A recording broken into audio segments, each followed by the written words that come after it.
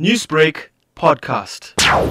We have received reports that there were disturbances in the AD Lazarus because some learners became hysterical.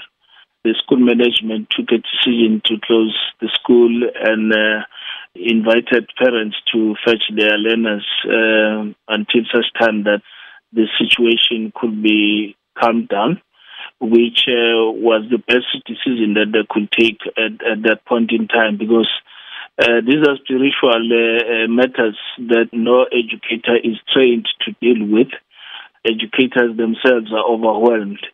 We are calling up everyone that can assist, be it religious leaders that can come forward, put their heads together as to what is it that needs to be done, whether kind of a prayer or whatever, so that we are able to deal with this kind of scourge, because this is not the first school this week that is being disturbed. We've got another 3 schools that were reported that were disturbed.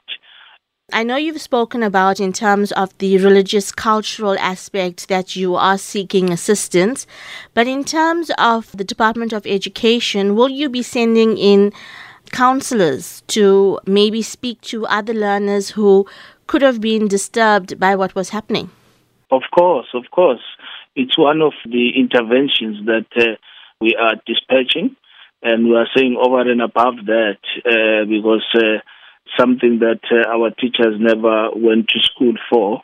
They're never taught how to deal with such eventualities.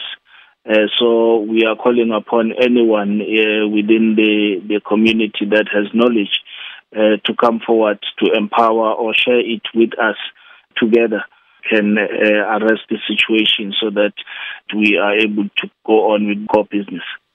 Now, Muzi, South Africa is also one of the more diverse cultural and religious countries.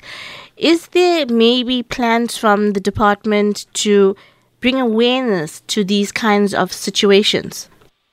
The mere fact that the school took the best decision to close the school, it's an indication of being sensitive to such cultural, religious connotations. We are then going to be taking the matter forward. Newsbreak, Lotus FM, powered by SABC News.